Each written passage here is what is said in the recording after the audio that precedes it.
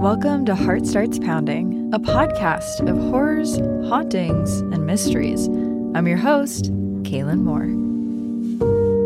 This is our community of people who love to follow their dark curiosity wherever it leads them. If you'd like to dive further into the community, and I hope you do, you can follow the show on Instagram and TikTok at Heart Starts Pounding for smaller bites of horror, or you can join me on Patreon, where you'll have access to some bonus content for just $3 a month.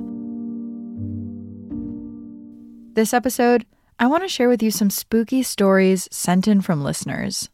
Every now and then, I'll get a truly spine-tingling email from someone. And because it's summer and I find myself quite nostalgic for camp nights nestled under the stars, fire roaring, and ghost tales being shared, I'm dubbing this one the Heart Starts Pounding Campfire. It seems as though some of the episodes struck a chord with some listeners. Many of the stories I've heard over the past few months were about memories that were awoken after hearing one of the stories shared on the podcast. When you're laying in bed late at night, thinking about the episode, and all of a sudden, there's a flash of an image in your mind. A shadow in a corner you ignored, a bone-chilling sense of fear you thought you could forget. And then, a memory floods in, coloring the rest of the terrifying image. Today, I'm going to share some of those scary memories people shared with me. The first half is going to be stories that tie into the themes of previous episodes, but then the second half, hold on to your hats, because the second half is a really terrifying haunted house story someone called in with.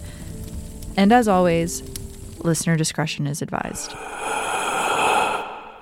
It's that feeling when the energy in the room shifts, when the air gets sucked out of a moment, and everything starts to feel wrong. It's the instinct between fight or flight. When your brain is trying to make sense of what it's seeing, it's when your heart starts pounding.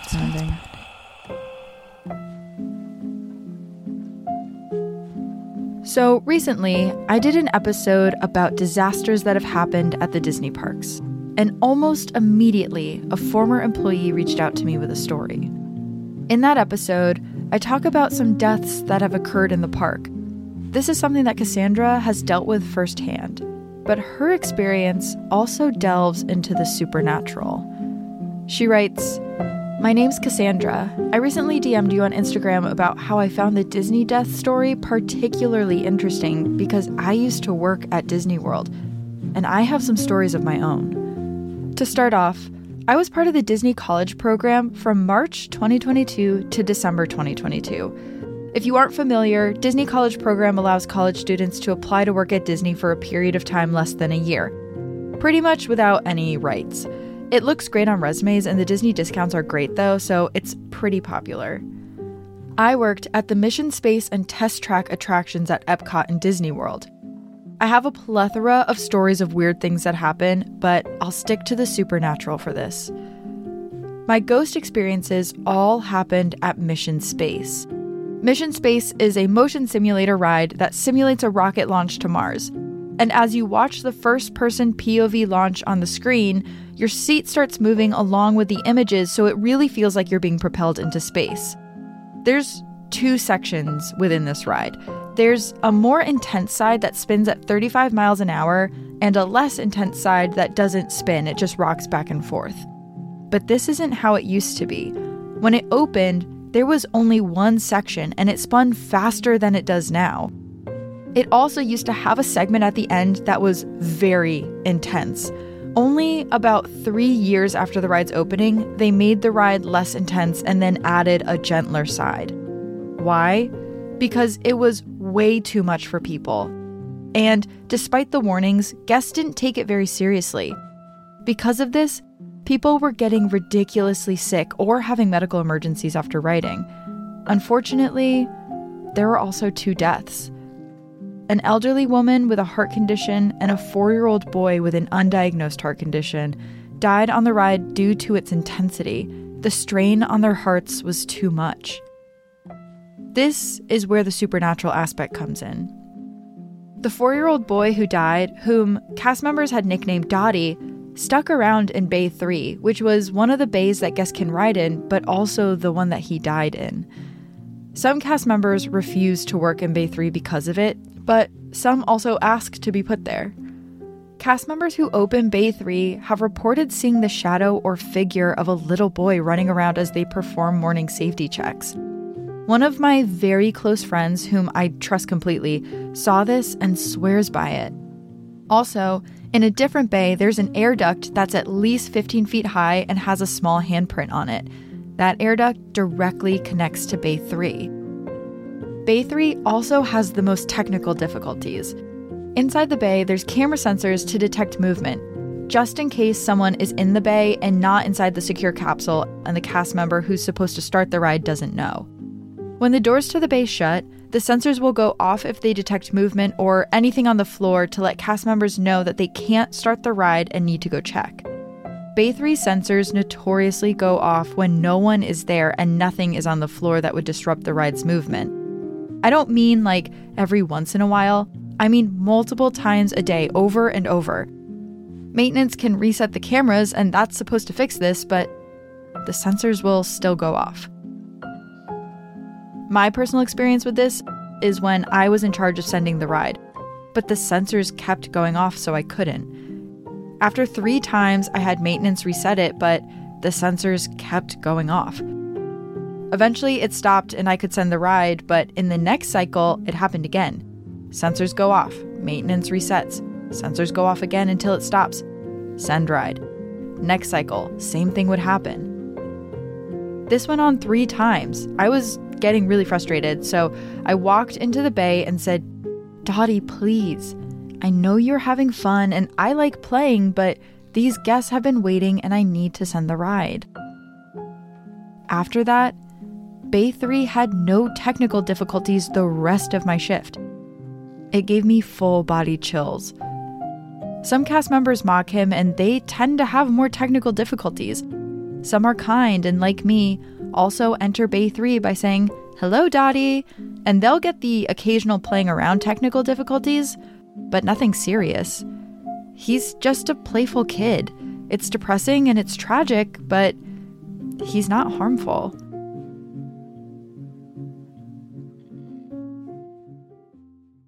The boy she's talking about was Dottie Bamuwamye, who died on the ride in 2005.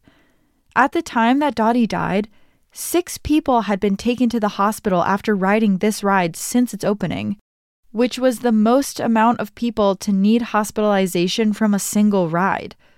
The park's immediate response? To add a motion sickness warning and barf bags to the ride, until eventually they had to tame it. Cassandra added a little postscript to the email with another really interesting and really morbid tidbit about the park. She adds, "A shorter story is that guests routinely bring ashes to spread on the Haunted Mansion ride at Magic Kingdom and Disney World. Like, at least once a week. It gets caught every time very quickly, and the ashes are vacuumed up and sent to a landfill. I wish guests knew that, because Grandma is now spending her final resting place in a landfill." Cassandra ends with, "So maybe the next time you go to Epcot and Disney World, ride Mission Space and ask for Bay 3. When you enter, don't forget to say hi to Dottie."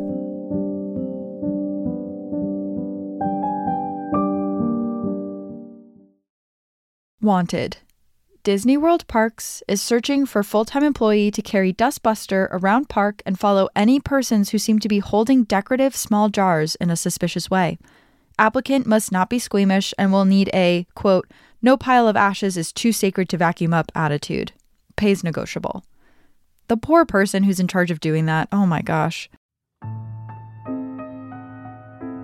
I know it's summer and I know some of you are going to Disney World, and if any of you ride this ride in Bay 3, you have to report back. Please, send me photos, anything. I need to know what's going on.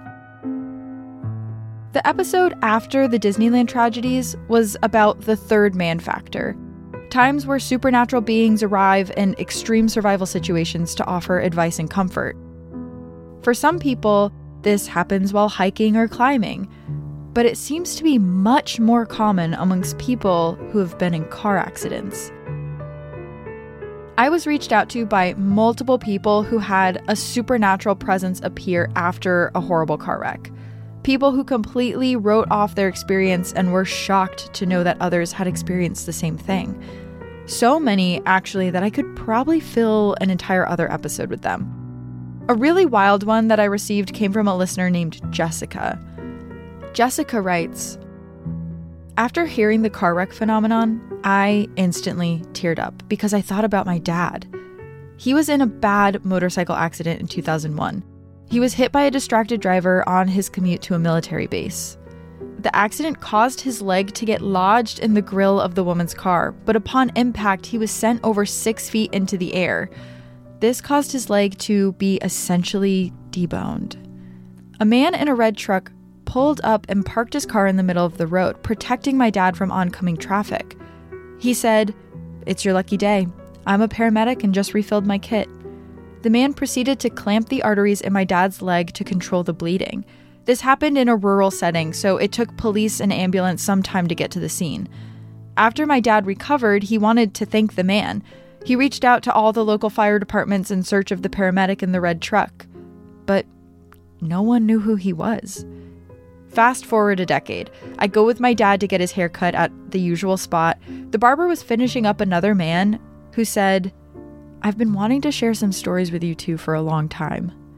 The other man proceeds to tell my dad and I about how he's a farmer. One day, a piece of equipment rolled over him in his field. He then said a man in a red pickup came up to him saying how he saw what happened and was a paramedic. The unknown man again took care of this person until the paramedics arrived. So 2 people saw the same man in a red pickup truck. If he really was there helping the men, wouldn't he have waited until the ambulance came?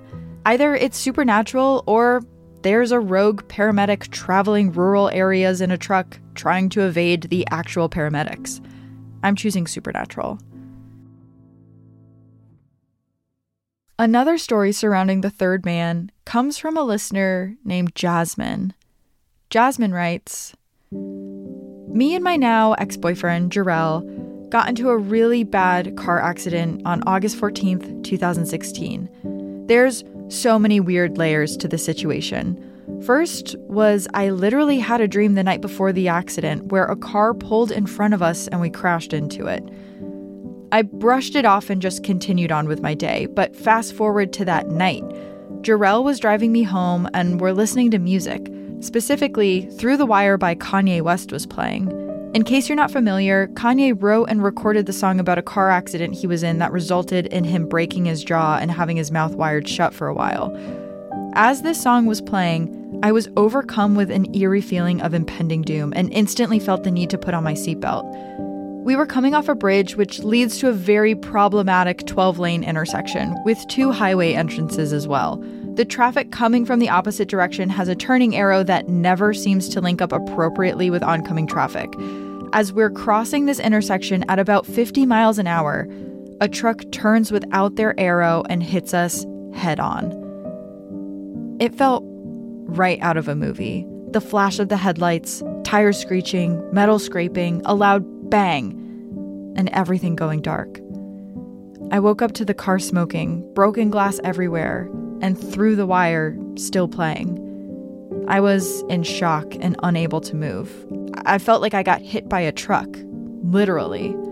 It was in that moment that I vividly remember seeing my late grandmother. I had never met her. She passed before I was born, but I've seen her in pictures. She looked older and had white hair now. She opened my car door, grabbed my phone, which fell under the dashboard, and handed it to me. She also picked up my glasses from under the dash and put them back on my face. I started to talk to her, and she stopped me, unbuckled my seatbelt, and said, "Sweetie, don't waste your energy on me. I need you to get out of this car." The ambulance arrived, and I saw her walk over to them. They came and helped me out of the car, onto the gurney, and then she was gone. I asked the EMTs and Jarrell where the lady that was helping went, and they all insisted there wasn't anyone else at the scene. I still get chills and a lump in my throat every time I tell this story. I'm so grateful for my grandmother, spirit guides, guardian angels, or whatever positive energy intervened that night. I walked away with only a broken collarbone from the seatbelt, cuts, bruises, and a concussion. Jarrell's head went through the windshield, causing him to have glass shards in his scalp, which we discovered on our own and the hospital failed to notice, but that's another story. He's much bigger than me, so I can only imagine what would have happened to me if I didn't put my seatbelt on. Jasmine sent me a photo of the crash, and it's horrible. The entire front of the car is crumpled and shredded. It really looks like they didn't even have time to turn. It was just perfectly head-on. She also sent me a photo of the x-ray of her collarbone right after the accident, and that thing is broken. Jasmine, I can't believe you got out of the car with it broken that badly. It sounds like someone was really looking out for you that night. I love that people heard episodes of the show and had experiences that related to them. Please keep them coming. Okay, those stories are spooky and definitely make the hair on my arm stand up. But our next tale is downright bone-chilling. After the break.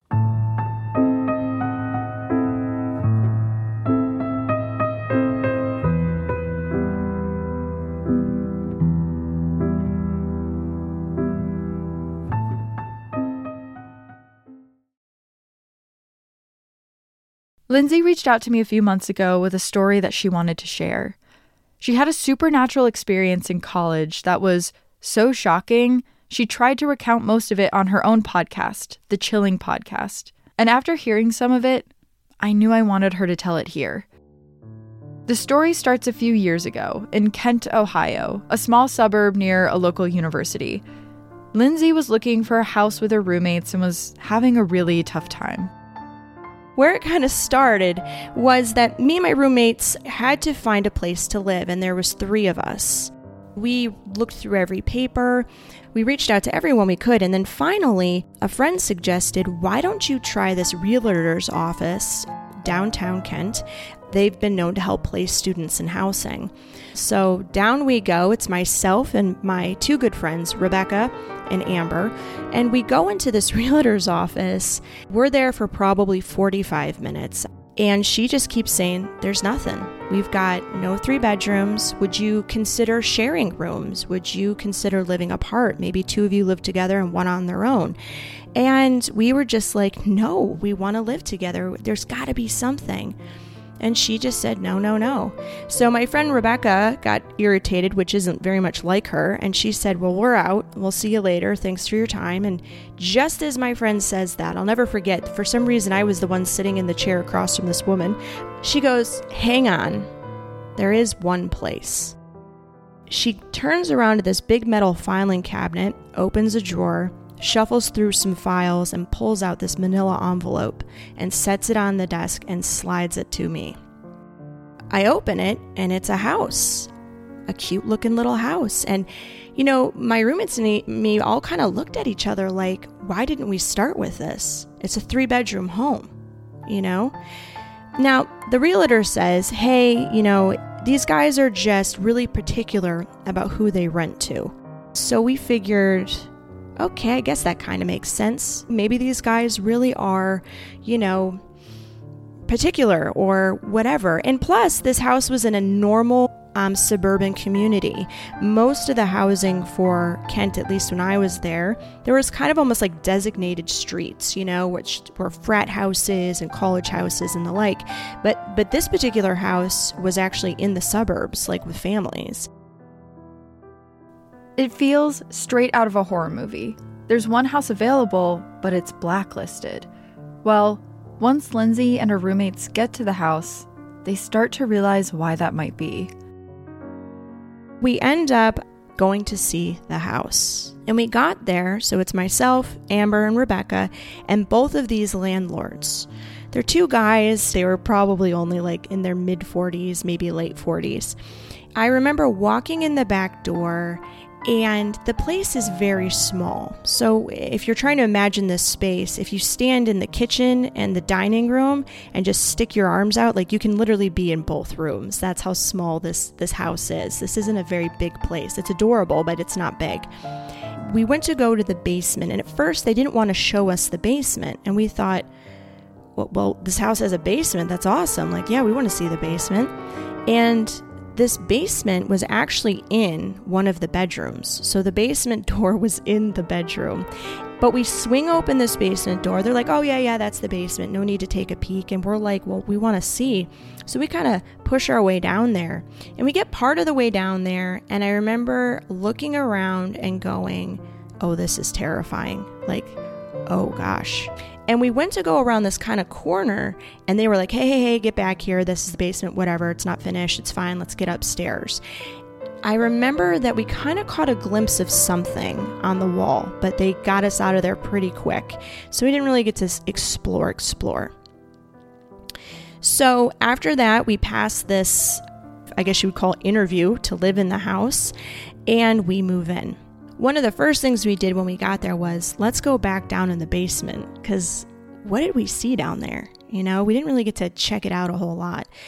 And we get down into the basement, and it's kind of hard to explain because the walls are all stone. The floor is almost all dirt and gravel. There was a part that somebody had kind of tried to finish maybe with stone or rock, but not quite finished. It's literally like an old dug in the ground hole. We come and look at the side, and right there on the wall is this enormous graffiti. The only way to describe it was like something you would see ancient, like a Blair Witch type symbol. Best way I can describe it, there's something that's the symbol for the Church of Satan. It's called the sigil of, is it Baphomet or something is how you say it? And there's like a goat devil in the center. Take kind of that, but make it super rudimentary. Get rid of the goat and take that symbol and make it super rudimentary. And it had around the edges of it these weird symbols all around the edge. And it looked like it was drawn with like chalk or something, like something from a Tim Burton film, but like really old and creepy. And it was enormous. And we all looked at it, and I just remember everybody going, what is that? Something didn't feel right to Lindsay. And immediately after moving in, she gets a feeling it's not just her and her roommates in the house. I mean, as soon as I got my stuff in my bedroom, it started with, the cold spots. I could feel it in a corner. I could feel it in the kitchen. I could feel it in the bathroom. And it really started to bother me. And so one day, I could tell it was in the corner of my bedroom. I just knew. I said, something's over there. And I don't know where this came from, but I got the guts to walk up to it. And I put my hand into it. And it was freezing cold. And I stepped back and thought, there's something standing there. One night I could feel something standing next to my bed, and I kind of got up the courage to try to suss it out. And as I was laying there, I felt something put its, I guess you would say, knees or thighs against my mattress and press really hard, like it shook my bed. And I went, something's standing right there. So I went, okay, let's see. You're feeling these cold things. Let's see if it's it. And I took my hand and I put it into it. And what was crazy is my hand continued to go until I passed through it. And my hand came out the other side and went back to the normal temperature of the room. And through the length of my forearm, I could feel this cold mass. And yet my hand was out the other side. And I could kind of move it side to side and get the sense of how big this thing was. And it was the size and shape, if I had to estimate, of a person. And I remember just pulling my arm back. I couldn't believe I did that. I was so scared. I pulled my arm back, and then I rolled over in my bed, and I felt it lift its knees off the bed, or its weight. I felt the bed bounce again. And I knew that it was like, yeah, that's right. It's me. Lindsay had these experiences, but she knew she couldn't talk to her roommates about them. Both Amber and Rebecca made it clear they didn't think the weird things happening in the house were paranormal. So I had kind of learned in my life, don't talk to people about this stuff because they're going to think you're crazy. So I said to myself, listen, whatever's here, it's not going to be that bad. I can deal with this. And there's no reason to tell anybody because they're just going to think you're crazy. And so from there, things continued to progress rapidly. We're talking cabinets opening and closing, doors opening and closing, handles jiggling. I mean, we could all be together on the couch watching TV and a cabinet in the kitchen would just pop open and slowly just open. And I knew that my roommate Amber did not believe in anything. And I would kind of look and be like, oh, did you see that? And she would go, it's an old house. And I would go, okay, so I can't talk about a ghost because I'm with somebody who's already writing it off. And at the same time, my good friend Rebecca moves into the room at the bottom of the stairs and never comes out. And I don't mean like, oh, we don't see you. We would all eat dinner together. We would go to the gym together. I mean, we did everything together all the time. She went in that room and never left, to a point that we had to do wellness checks because we thought, did she hurt herself? Did she die in there? Is she eating? Should we call her parents? And we would knock, and finally she'd swing open the door and be like, what do you want? It was like a complete personality change. It was wild. As soon as she went in, it was absolutely wild. So I was like, I'm losing my friend at the bottom of the stairs, and I can't even talk to her now, Lindsay can feel her friend slipping away. As Rebecca's personality starts shifting and she retreats further and further into herself, Lindsay starts to realize that the area right next to Rebecca's room, the stairwell, feels like it has the worst energy in the house. The stairwell going to my room was the most uncomfortable. Like right now I'm getting chills just talking about it. Now I was an art student and I had so much art. It was insane. So I figured I'm just going to decorate the whole stairwell because at least when I walk up and down it, instead of it just feeling so like oppressive and weird, I'm going to put up art and that way like I can see like cool, colorful stuff and like it'll be great. So I hung up art and I would come home to Rebecca opening her door as soon as she heard me screaming at me. Your art keeps falling down the stairs. I'm sick of this. It keeps landing in front of my door. It's so rude of you. Like hang your stuff properly. What are you doing? And she would be so mad. And mind you, I'm not used to her being this way, but I'm trying to not make this happen. I don't want my friend mad at me. So this continued to happen. And when I say I hung up art, I had large scale canvases, like huge, I don't even know, like 3 feet by 4 feet. I mean, giant wooden canvases, And so I figured, okay, maybe they're falling down. I'm just doing a bad job. So I would secure them again. And sometimes I would come home before she would get there. And what was really weird is they would be stacked up in front of her door, blocking her door. It was like somebody took them off the wall and stacked them like just to tick her off. So when she opened the door, they were neatly stacked, just blocking her door.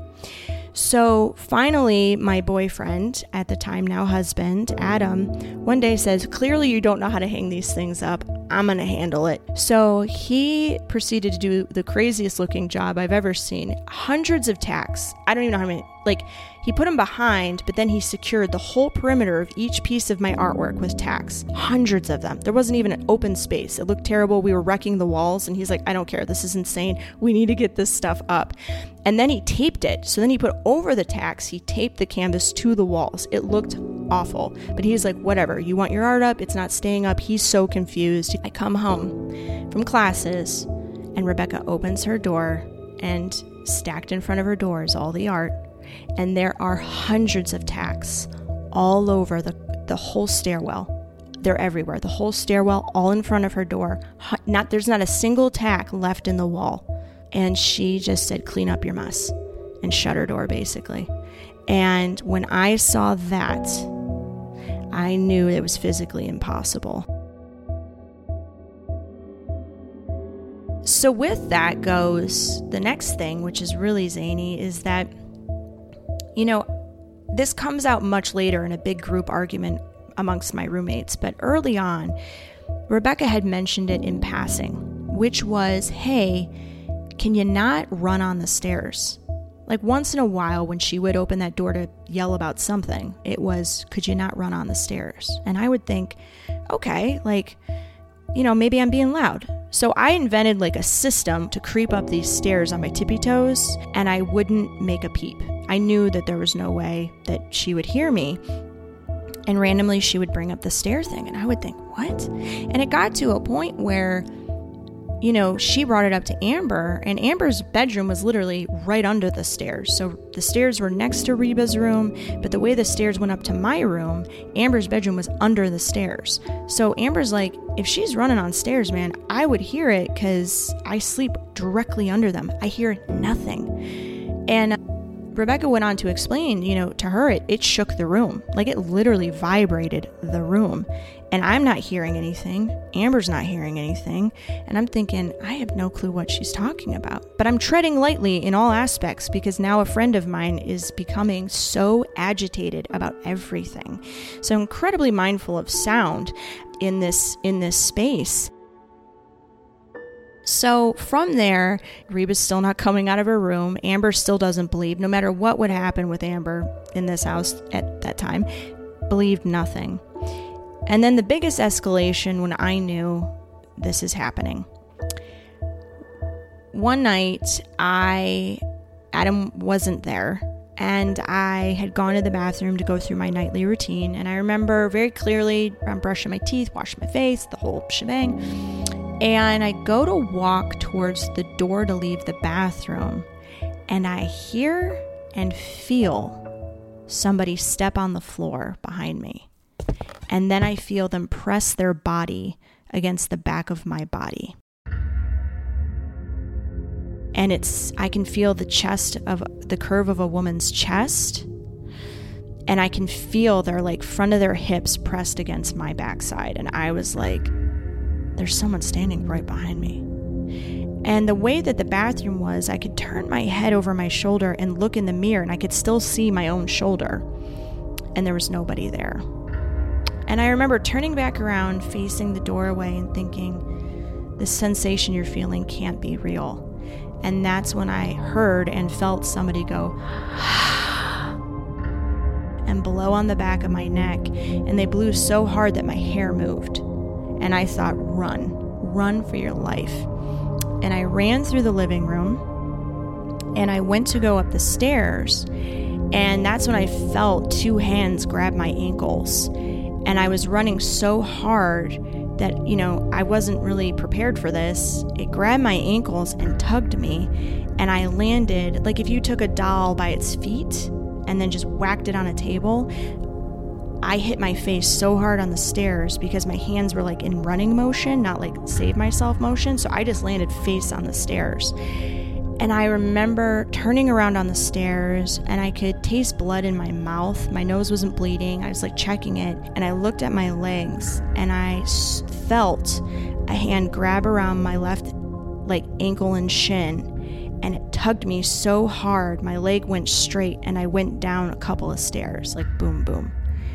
And I shook my leg free, and I took off up into my room, and I thought, this is really bad. What ended up happening was we got into a huge roommate argument, and Rebecca could not handle how rude we were all being with the noise. But we're having this huge roommate fight. She's freaking out about how rude we are. In the middle of the fight, she points my direction and goes, and you running on the stairs with Adam, and the two of you tackling each other and wrestling and blah, blah, blah. And that's when I basically was like, it's a ghost. And the two of them were fighting so bad. I remember they just looked at me and they were like, and then they went back to fighting. It fell on deaf ears. And I thought, okay, no one even would believe that. That's fine. So Rebecca moves out. She thought, beyond the sound, that we were ganging up on her and doing things to torment and tease her. She would hear the sound of my voice outside her door, whispering, laughing, cackling, tapping on her door all the time. And she said even at one point she saw feet under the door. There were times that this happened, and she would open the door and nobody would be there. There were times that she experienced this and I wasn't even in the house. And yet in her mind, she still thought Lindsay's doing this to me somehow. We were like, what, when we're watching TV? Like, are you overhearing us talking or something? She's like, no, like you guys are playing tricks on me and stuff. And I'm like, what do you mean tricks? Like trying to understand her. And she just became so angry. She just had to move out, and that was that. I remembered thinking partially good for her, she's getting out of this house, because I knew it was a bad environment, and I was like, okay, good for her, she's getting out. But the other part of me was like, don't leave me here.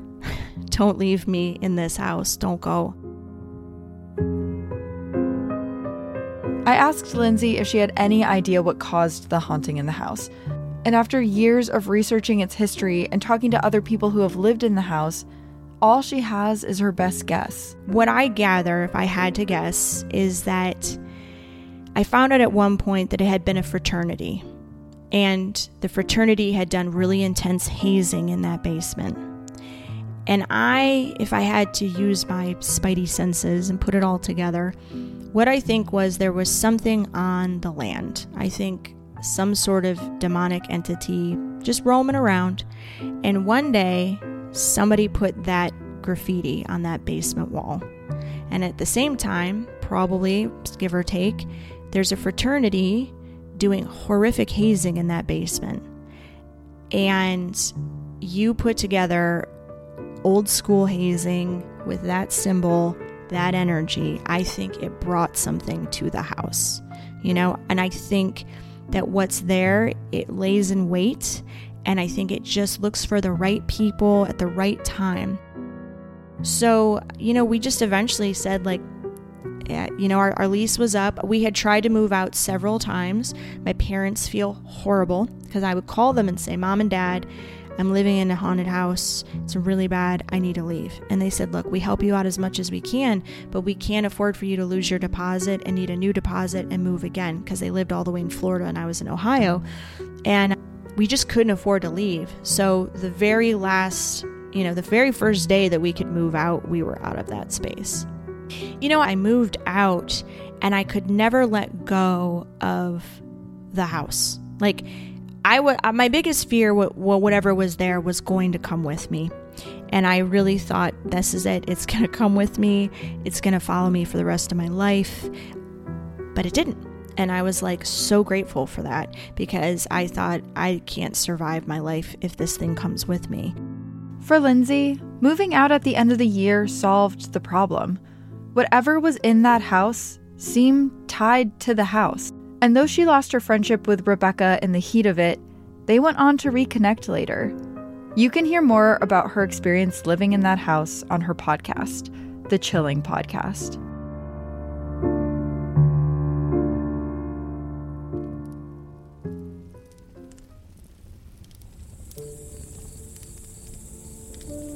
We may never really know what was hiding in that house, what's causing the electrical issues in Bay 3, or who the helpers showing up to car wrecks are. But tonight, as you're laying in your bunk in your cabin, yes, we're still sticking with this campfire theme, think about your own memories. What bumps in the night did you write? Combing through your memories and see a shadow figure standing there, or a paramedic who mysteriously disappeared. Think if it was just a figment of your imagination, or if something was really there. This has been the Heart Starts Pounding Campfire, hosted and marshmallow roasted by me, Kaylin Moore. Campfire songs by Artlist. Special thanks to my new campers on Patreon: Teresa, Amy, Carrie, Christine, Nicholas, Haley, Lauren, Dan, Nina, Sharina, HM, Brooke, Ashley, Jeremy, Brian, Jennifer, and Abigail. Another special thanks to Travis Dunlap, Grayson Jernigan, the team at WME, and Ben Jaffe. Have a campfire tale you'd like to share or a case request? Check out heartstartspounding.com. Until next time, happy camping. Ooh.